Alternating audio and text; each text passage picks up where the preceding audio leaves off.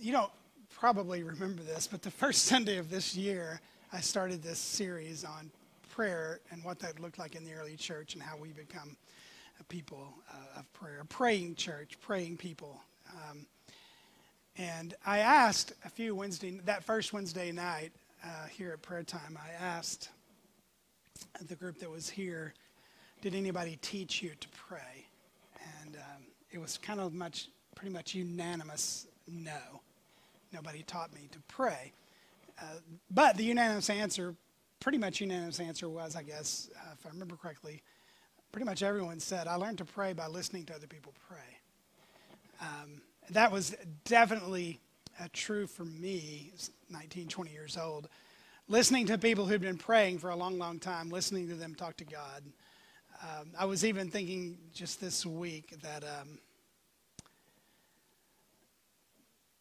if you were in the same church long enough where people prayed, led in prayer, you just kind of knew by the vocabulary, the words that were used, the inflections, like you knew immediately who was praying, right? You knew which deacon that was. You knew which person that was praying. You just kind of got to know how people talked to God, the words they used and how they talked. Some of you could probably close your eyes right now and hear the voice of someone you maybe grew up hearing them pray in a church service. And one of the amazing gifts that God gives us in Scripture is that we can, in a sense, listen to people pray. And God went to the trouble of having those prayers written down for us. It's almost like a giant prayer cheat sheet. If you're like, how in the world do I pray? Well, you can open up your Bible and find some prayers, and it's public domain. You can use them in your prayers. It's free. And in the New Testament, the amazing thing is that we find the people in the New Testament prayed the Scripture they cheated to.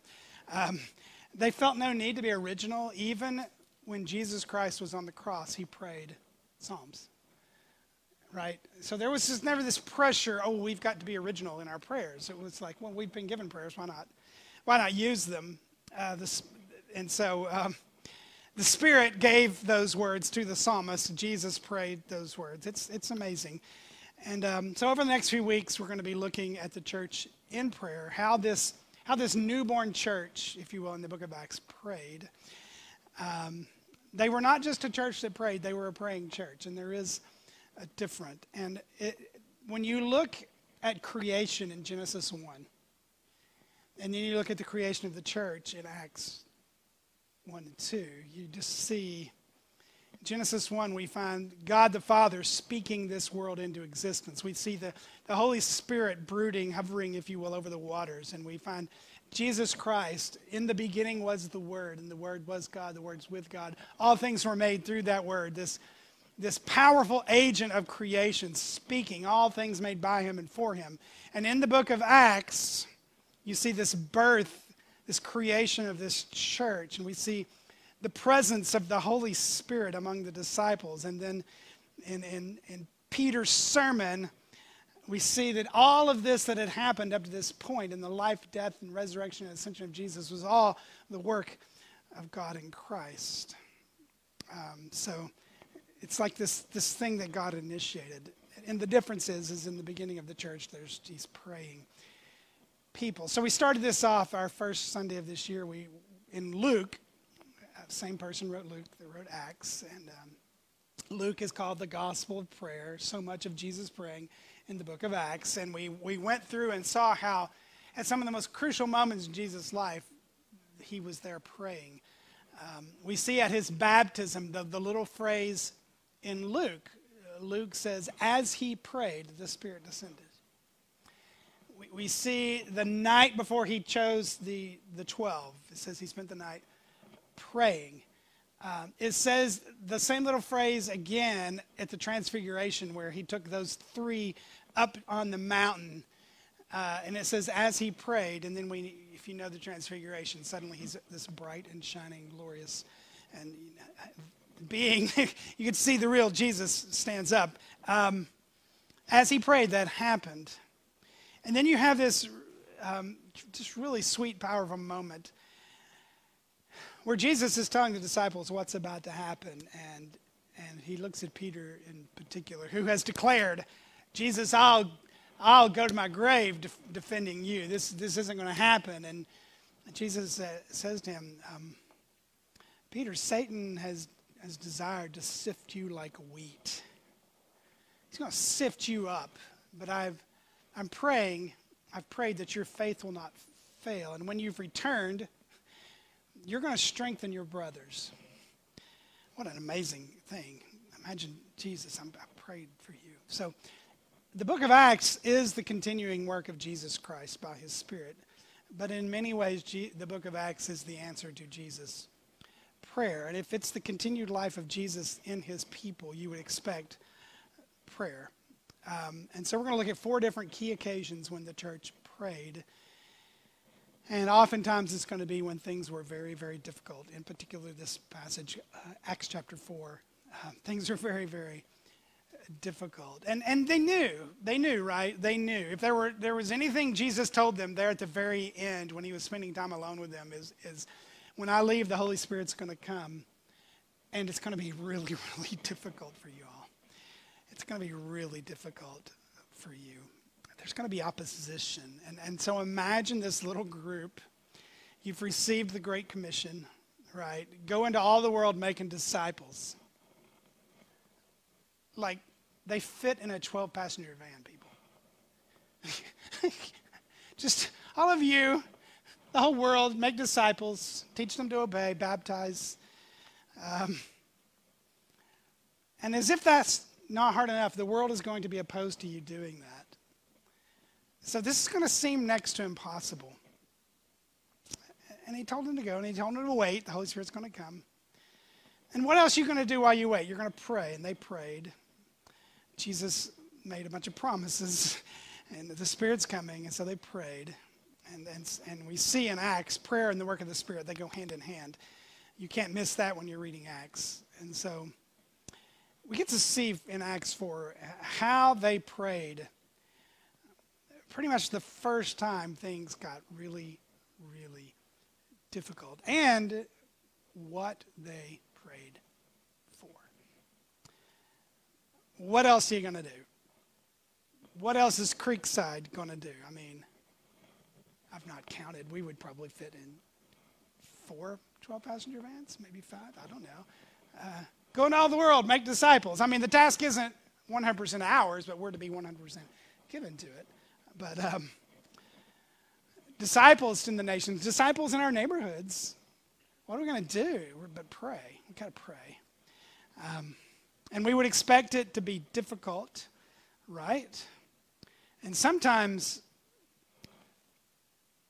the greatest obstacle, let's just be real here, the greatest obstacle to sharing the gospel, the greatest obstacle to making disciples is sometimes inside of us. I mean, we're not naturally drawn to that kind of risk, right? We're not. So we pray, we rely on the Spirit. And that's what we see in Acts chapter 4. What's happening in Acts chapter 4 starts back in Acts chapter 3, where Peter and John go up to the temple, and there's a lame man there who'd been lame since birth. They would carry him to the temple. He would beg. And Peter and John saw him and said, basically, get up and walk. And so he got up and walked, and people just were like, wow, this is amazing. And he's holding on to them, and this crowd draws. And what else are they going to do when a crowd draws? Peter starts preaching. And so he preaches this whole big sermon, and all these people are coming to Jesus, and this crowd is just excited.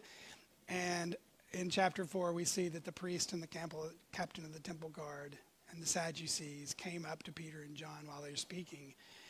And it says they were greatly disturbed because they were proclaiming in Jesus the resurrection of the dead. And they threw Peter and John in jail until the next day. But it said many who heard the message believed. So the number of men who believed grew to about 5,000. Wowzer. And so the rulers, they all get together the next day. Peter, filled with the Spirit, preaches again, and they're astounded. They see the courage of Peter and John, and they realize they were unschooled, ordinary men, but they had been with Jesus. And so here's these courageous, uneducated men who've been with Jesus. Here's a lame man standing there. What are you going to do? So they all huddled together and said, what are we going to do about this? They're performing miracles. They're preaching Jesus. How are we going to stop this? This is just going to keep spreading. So they called them in again and said, listen, you guys need to shut up. Don't preach about Jesus anymore. And Peter and John said, okay. No, they didn't. They said, we can't help it. How can we stop talking about everything we've seen and heard? And so they were threatening them. Don't you do this. We have to. And we couldn't decide how to punish them because everybody's praising God because this man was healed. And so they just let him go and told him to stop. So Peter and John go back to this newborn church, which has grown in huge numbers. And they go back to the people, and this is what it says, Acts 4:23. On their release, Peter and John went back to their own people and reported all that the chief priests and elders had said to them. Hey, listen, they've told us to shut up. It's going to get bad. It's going to get bad. It's going to get difficult. It's going to get hard if we don't stop talking about Jesus. And verse 24 says, when they heard this, they raised their voices together in prayer to God. They prayed. We're facing opposition from the highest religious court in the land.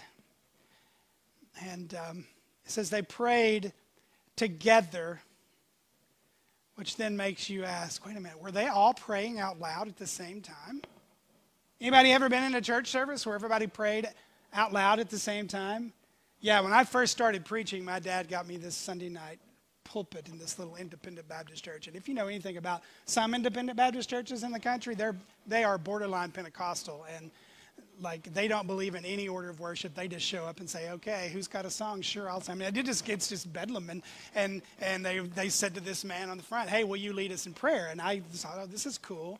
But what lead us in prayer meant was, will you jumpstart this thing? And the moment he opened his mouth, this room filled with people were all just praying at the top of their lungs. And I was like, I had never witnessed anything like this. It was really freaking me out. And I've got to get up and preach. And then they all wound down right at the same time. I don't know how they did that. But I don't know if that's what was happening. But some Bible translation says they prayed of one mind, because I don't know that they all prayed the exact same words at the same time, because verse 24 says what they said. But if you learn to pray by listening to people pray, here is a prayer. And how they started their prayer, it reminds me of so much.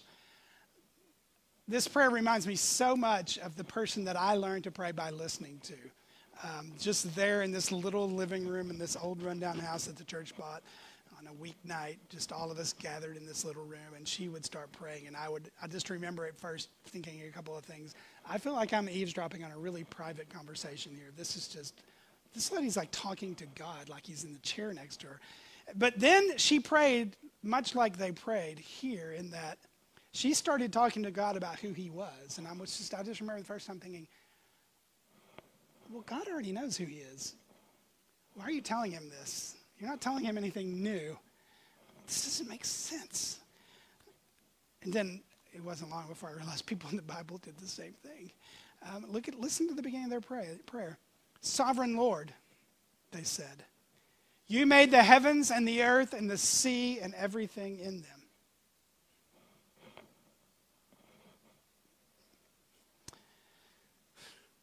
Master, ruler, king, sovereign Lord. Everything is under his attention. Everything is under his authority. Their prayer started by reminding God and talking to God and reminding themselves probably who God is. They're all on the same page here. They're not expressing their worry. They're not expressing a sense of victimhood. They're not expressing a sense of entitlement. They're just starting with who they're talking to. And we're talking to the one who made heaven and earth, the sea, and everything in it. They're all on the same page here. Not because God forgot who he was. Surely God delights to hear them start the prayer with with just the reminder of who they're talking to and who his power and what his authority is. They're praying the fact that what they're facing is not too much for the one they're talking to.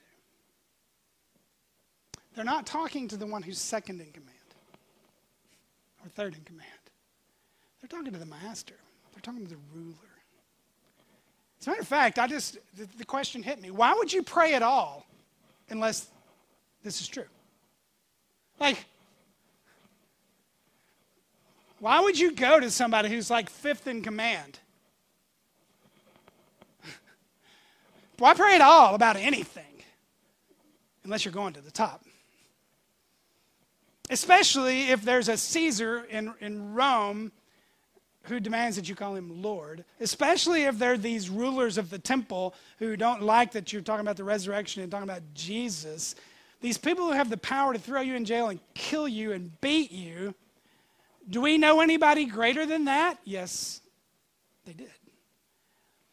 Sovereign Lord. And then look what they did in verse 25. They quote God's word to him in their prayer. They cheated too. Psalm 2, and this is what it says. You spoke, look at this combination here.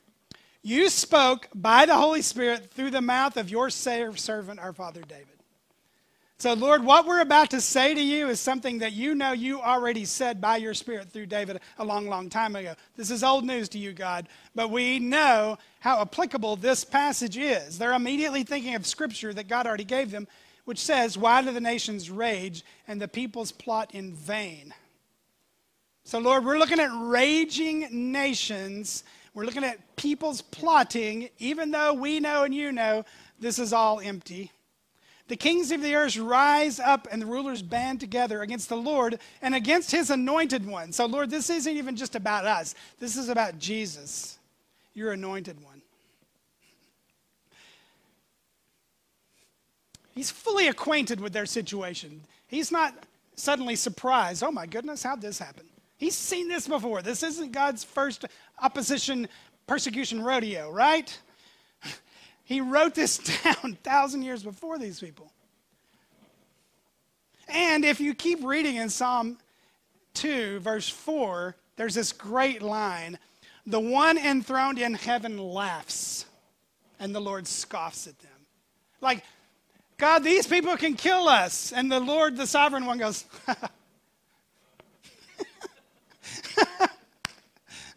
not, oh, no. It hit me a long time ago that if God's going to laugh and smile, you should probably be on the right side of that. Yeah. and then they go on, and they're applying Scripture in their prayer. Indeed, Herod and Pontius Pilate met together with the Gentiles and the people of Israel in this city to conspire against your holy servant Jesus, whom you anointed. So he is the anointed one that psalm was talking about. And we saw this happen in the city we're living in right now. And look at verse 28. My word, put this one together. They did what your power and will had decided beforehand should happen. Wow. The earthly powers that crucified the Son of God only did so because the sovereign Lord had chosen this is the way this is going to happen. And if the God they're talking to is sovereign over the death of his own Son, then surely he's sovereign over this mess we find ourselves in, this situation we find ourselves in. They haven't made a request yet, by the way. They haven't asked for anything. They've only reminded God in their prayer of who he is and what he has said and how it applies to their situation. And then in verse 29, they have a request. And it's a three-part request. Now, Lord, consider their threats, one, and enable your servants to speak your word with great boldness. Stretch out your hand to heal and perform signs and wonders through the name of your holy servant, Jesus. Consider their threats. Lord, you look at them. We don't want to sit here and dwell and worry and get focused on the threat they've made to us if we keep speaking in the name of Jesus. Lord, you concern yourself with that. We can't stop that. It's not like we elected them to their position anyway. Lord, you take notice of that. You deal with the people who are threatening us. And secondly, give us great boldness. And did you catch this? Consider the threats, enable your servants to speak your word with great boldness. In other words, we're not going to do what they told us to do. We're not going to shut up. And we're asking you to help us to not shut up boldly. So, consider that and give us the ability to speak plainly, to speak confidently, to speak freely and fearlessly in the face of opposition that can beat us, imprison us, and kill us, that told us not to speak another word. Lord, give us boldness to do the opposite of what they said. It's quite the prayer request, isn't it? I mean, it wasn't, Lord, you just consider those and do what you want with them. We don't enjoy persecution. We're not looking for it. But we know we can't be quiet. So just give us boldness. And the third request may not actually be a request because it actually says, as you are stretching out your hand. In other words, it's something that they expect God to continue doing. They just saw him heal a lame man. As you're stretching out your hand, or while you extend your hand to heal and perform signs and wonders through the name of your holy servant, Jesus. So God, you take care of the powers that be. God, you do God-sized miraculous stuff, and we'll just speak boldly with the boldness that you give us. You take care of them. You do the miracles. You just keep healing people. Whatever it is you want to do that's miraculous, you do signs and wonders. But at the same time, will you give us freedom and courage and boldness to speak the word of Jesus? That's the request. So you see the three parts. It's the reminder of who God is in this prayer, who we're talking to, what he says that applies to the situation, and then the request, consider their threats, do your God thing that is so amazing that draws these people to go, what's going on here, and gives the opportunity to preach the gospel, and then put boldness inside of us. And for good measure, God throws in a little something extra in verse 31. After they prayed, the place where they were meeting was shaken. This happens several times in the book of Acts. You ever been in church when an earthquake happened? I haven't. But you got to admit, like, I remember one time I was doing a wedding on the beach, and it had rained up till like 5 minutes before the wedding started. And the bride's crying, and everybody, it's horrible. And we're like praying, Lord, stop the rain. It stopped like right up. So we're setting chairs, we're doing all this stuff. And when everybody walked down the aisle, I just led us in prayer. And at the end of my prayer, and I said, oh, and thank you, Lord, for stopping the rain. In Jesus' name, amen. And when I looked up, it thundered. And everybody was like, did God just say you're welcome to this guy? Who is this man? He's nothing. Yeah. And there were dolphins out in the water. It was a pretty beautiful moment. But imagine this. In Jesus' name, amen, earthquake. It's like God says, okay. And they were all filled with the Holy Spirit and spoke the word of God boldly. Now that's interesting. Because it seems that the first place they chose to speak the word of God boldly was with each other. As if God is saying, listen, if you can't speak the word of God boldly to each other, you're not going to do very well out there.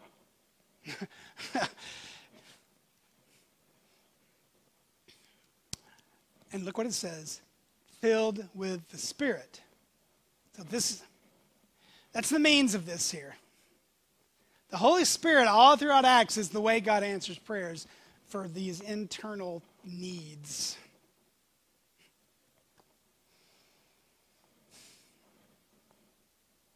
Is anybody else wondering if the place is going to shake? Just keep waiting. It's probably not. Yeah. So this is just great. How are we praying? How are we praying? If we're going to be a praying church, we have to ask how. If we're praying for boldness, that's going to require empowering of the Holy Spirit. So I would just ask you, if your tendency is to not speak the Word of God freely, if the tendency in you is not to speak the Word of God with courage and forthrightly, what is it the Spirit is also going to overcome in you to give you that boldness?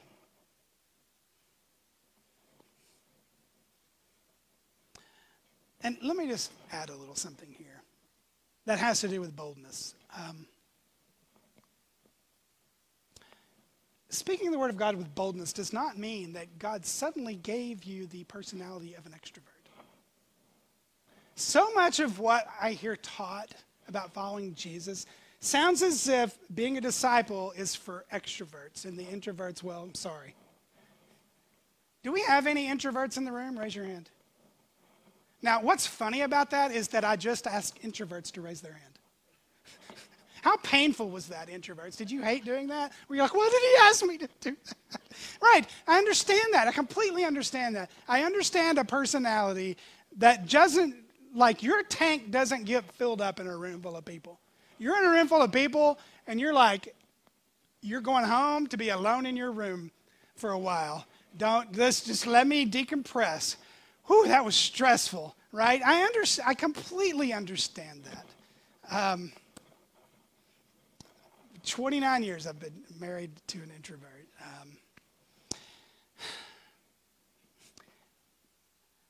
Listen, there's a lot of people who you would think are bold that you can just chalk that up to being extroverts, right? Being bold doesn't mean you have the gift of gab. And I've seen people who thought they were bold and they were just really unkind extroverts. Just really weren't nice, right?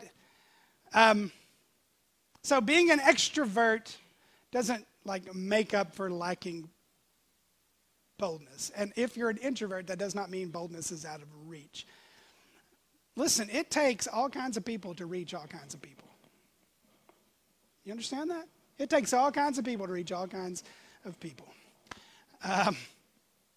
The Spirit, the Holy Spirit gives all of us, introvert and extrovert alike, the ability to speak the truth in love, pointedly and graciously. Okay? So I just wanted to throw that out there for the people who hear the prayer. Let us speak the word of God boldly. And you just get a little bit of an extra oh no than maybe the rest of the extroverts in the room. Because you saw there were a lot of hands that just went up, right? So, yeah. And secondly, let me just say, this also means being bold about the right things, right? Because I see Christians being really, really bold about things they really shouldn't be bold about, right? So let's be bold about the right things. And let's go back to that time Jesus prayed and the Spirit came at his baptism. Do you remember what the Father said to him? This is my Son whom I love, and I am well pleased with him. But and so a lot of the time when I ask the question, what does the Spirit need to overcome in you to give you boldness? I'll speak to my own sense of fear, my own sense of like, what if I say things wrong? And then that just goes to, I just wrap my identity up in like how good I think I'm doing at this whole Jesus thing. And here's the Father telling the Son, before he preached a sermon, before he healed anyone, before thousands of people heard him on a hillside preaching the sermon, before any of that happened, just him, the Father, the Spirit, I just want you to know I'm so pleased with you. And maybe what the Spirit will have to overcome in you is just this whole fear maybe of rejection, this fear that everything about who you are hinges on getting the right response when you speak the word of God to people. And oh my goodness, what if they don't like me? And what if they reject me and my world falls apart? It's like, no, you're already beloved and loved in Christ by the one who matters, and there's no condemnation in him. So just think about that. Let me throw that out there when it comes to boldness. But then I think sometimes we can say to God, God, will you just consider that? Like, I'm all wrapped around the axle and bothered and angry and worried and whatever it is about that, and that. And I realize I can't do anything about that, and that. But I love to be bold about that, and that, and talk about that, and that, and worry about that, and that. But I can't do anything about that. So God, if you'll just consider this, and this, and then just give me the boldness. And would we even be so bold as to say, and Lord, while you're giving me boldness, would you heal people? Would you do something miraculous? And I don't know if that makes you go, did he just say that? But it could happen, couldn't it? Couldn't it? Do we still believe that happens? Do you guys read anything the Kennedy Post, right, about people being healed? And you're going, well, that's Kenya. Of course God heals people in Kenya. Those people are crazy for Jesus over there. I'm sure that when God gets a passport, he just goes nuts in Africa, right? And it's like, yeah. Could we even be that bold to pray that prayer and just expect that God's going to do stuff? So why don't we just take a moment to pray this together? Okay? Will you join me? Lord, you know what this world is like. And Lord, you know what the world inside of me is like. Lord, you are sovereign. You are master. You made the heavens. You made the earth. You made the sea. You know everything that's in the heavens and in the sea. You know everything that's on the earth. You're in control of it all. That's you, God. That's you. That's who we're talking to. Right now, that's who we're talking to. And you have spoken so many promises in your word about how the nations will rage and how the peoples will plot and scheme and how all of that's in vain and how this world will oppose Jesus and the people of the Anointed One, your Son. We expect this, and we don't take right now this woe is us posture of just sad victims. Lord, you knew that this world was going to be like this. And you knew we would be tempted to conform to it, or just to complain about it, or just to worry about it, Lord. But we're going to ask, Lord, for boldness. And Lord, maybe a good heaping dose of wisdom and love and grace to go with that boldness, Lord, to speak the truth boldly and courageously and freely, and to speak it with love in our hearts for the person we're talking to and for the truth we're speaking. You consider this world, Lord. You take care of the stuff that only you can take care of, and just enable your servants in this room and the people who are watching on video and who will watch later. Enable us, your servants, to speak with great boldness in the name of Jesus. And whatever that boldness will look like, you've made everybody in this room with a different makeup and personality and just how we're put together and our temperaments. You've made us all different, but guess what? The world is full of different people. God, you know that. We're in a world made of people in your image, all made differently. So, Lord, it takes all kinds of people to reach all kinds of people. So just give your servants boldness and give us love and give us wisdom, give us grace. May your Holy Spirit fill us to speak how you want us to speak. And Lord, we would even ask that you would stretch out your hand and heal. That you would stretch out and do things for your people and among your people that simply have no other explanation than that God did that. This wasn't something those people could conjure up. Lord, we offer all of this prayer to you for the glory of the name of Jesus among your people. And it's in his name we pray.